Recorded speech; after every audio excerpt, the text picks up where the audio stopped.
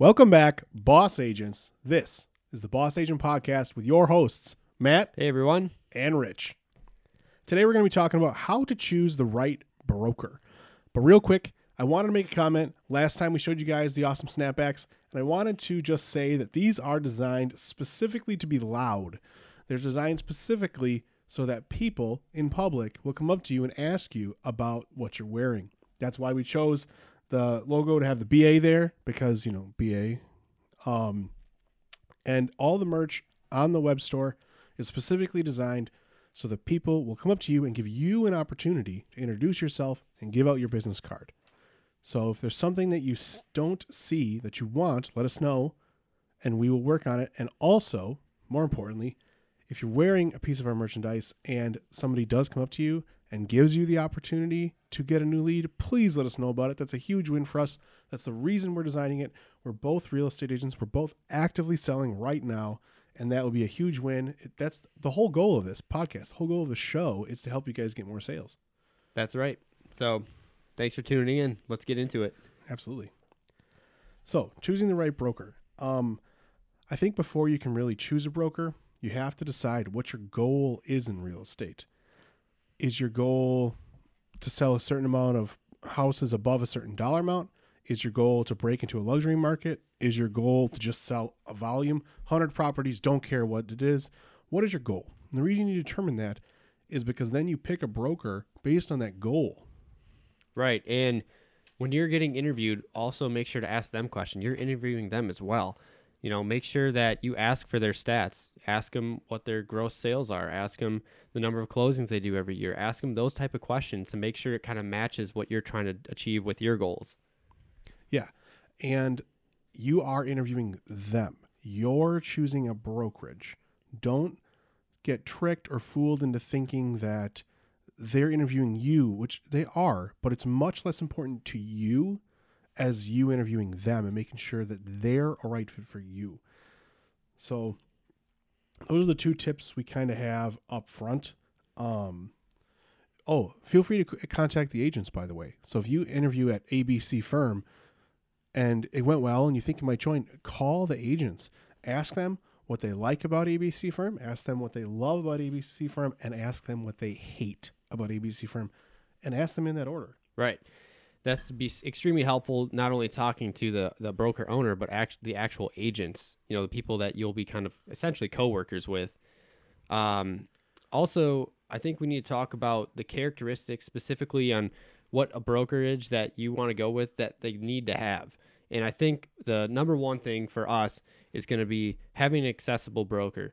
Make sure that they are able to answer your questions and they're answering their phones, or they're in the office to answer questions, especially when you're writing contracts and stuff like that. This is really important when you're new too. You're going to have a lot of questions just naturally. So I think if you have an accessible broker that can assist you and help you also keep track of and meet your goals, that is extremely important. For sure. And the broker should have office time when you're able to actually access her in person and schedule meetings with her in person to do things like assist you with the website. Most brokers offer some form of IDX-based website for you, like an agent profile website and a URL. They should be able to help you set that up. They should be able to help you with your Realtor.com and your Zillow and your Trulia and all those other profiles. They should be able to help you do that stuff in person. If a broker just sends you a link and says, here, do it, that's a bad sign, because they're not invested in your success. Right. Your broker definitely needs to be helping you start up for sure. And Absolutely. I think giving you the tools to start up is extremely important. And not just the broker, this is a good transition to the next point, but the other agents in the firm. You definitely need to have a supportive environment of other agents, and those agents should be winners. And I think what we mean by that is they should cheer you on. That's right. When you have a successful year or something, or even just getting closings, like, they need to cheer you on. They shouldn't be, you know, getting jealous necessarily or like anything like that. They want to support you, watch you also do well in this business. I think that's extremely important just for yourself and the brokerage as a whole. Yeah, absolutely. And I want to make a point quick. Don't be the most successful person in the room. If you're already a seasoned agent or you've been in it a couple years and you're looking for a new firm and you go to ABC firm and they give you their agent roster, or you pull it from your MLS because you can do that, and they give you the production, and you fall in the top 3, top 5, that's not the firm for you. And the reason why is because you're looking to grow. And you can't grow if you're going into the new firm that's going to help you expand. You're not going to grow if you're already top 3.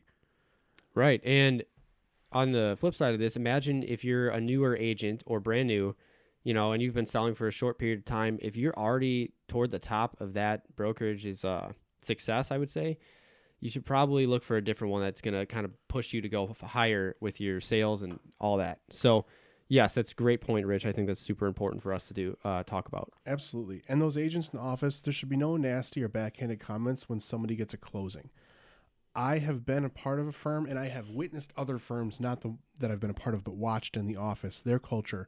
When somebody closes a big deal, I've seen the agents and heard the agents say like, oh, they must have got lucky, or, oh, wow, did their dad give them that lead? Or, oh, wow, they must have got, well, how did they pay for that lead? And that's so distracting and harmful to the production of the office as a whole. And so when we say that supportive environment winners, that's a big part of it. Not just cheer you on, but also there should be zero tolerance for those kinds of comments. Right. It's like any job. Do you want to work in an environment where you have that hostility or have that jealousy constantly, like, having that every day? That's not what you want. Right. And I think that's kind of our point too with any job, but same with this. It's essentially no different. Yeah.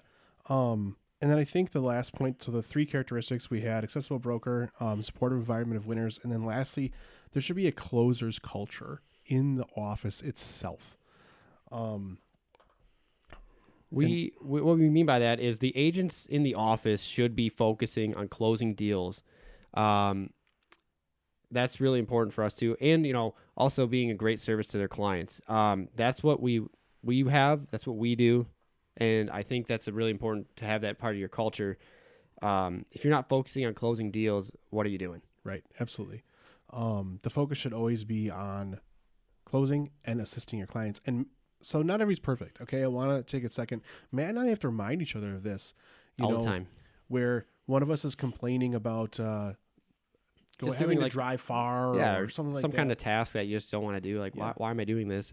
It's to serve your client. Yep. And we do keep each other accountable for sure. And the rest of the people in our office, I think, help with that too.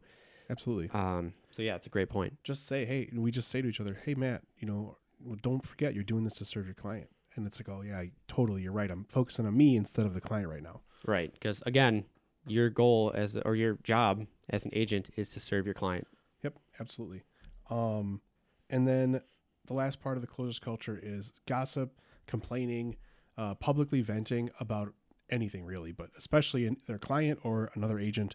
That is a big red flag for the culture of the company.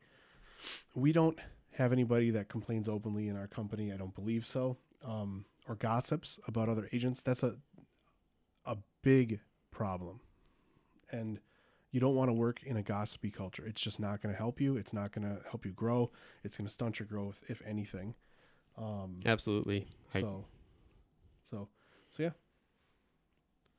Do you want to tell them how you found your brokerage? So I'll show you actually exactly what I did. What I did is as soon as I got my license, I picked up my phone and I said, Dad, I got my license. So Matt had the very fortunate start in real estate by being able to join his dad's firm. Yes, absolutely. And I joke about that, but at the same time, I am very grateful for that. And I have to joke about it and make fun of myself, of course. And I have to say that I interviewed a lot of brokerages before I chose to work with this firm. And can I say your dad's first name? Is that okay? Yeah. Yeah. So John is the owner of the firm. I have gotten leads and transactions just by dropping John's name. That's a big deal, that he has such a good reputation in the area that when somebody calls off my sign, where do you work? Oh, I work at this firm with John so-and-so. And the person on the phone goes, oh, wow, I love John. That's great. So that's such we don't have it in our script or anything, but that's a big point I want to bring up. That firm has to have a good reputation. Absolutely. The broker, the agents, they got to have good reputations. Yeah, I'm glad we kind of came across this because my dad, for example, has been working this long 40 some years to build and maintain this absolutely great reputation. I think it's super important to maintain that, and also, join an office that has that great reputation. Right. Even just in the, your area where you're selling, and other agents will even say, oh yeah, I love working with him. That's a huge thing too. Yep. It's not closed yet, so I'm not going to say the specifics, but once it closes, I can say the dollar amount. I have my largest transaction under contract right now because the person who referred me to the seller called off one of my signs months ago. Months ago, and started talking to me. He found out that I worked with John, and he literally said, "Oh, you work with John? Well, John's great. So he wouldn't have anybody who's not great in his office. So obviously you must be great." So he literally said that. And I've developed a relationship. Obviously, I did my part. I followed up. I stayed on top of the prospect. And then that's our intro. I stayed on top of the prospect, and then he referred me to someone who is currently my largest transaction to date. And it's all because of that reputation in the beginning that John has already fostered for 40 some years. So, right. All right. I think we can wrap it up. Yes. Our intro music will play again, but That's not right. from my phone. So so if you're watching on YouTube, make sure to like this video, share it with someone who might find it useful, and also subscribe. We do post videos every week. Yeah, multiple videos every week. Yes, that's right. Because we're crazy. All right, guys. Have a great day. Thank you.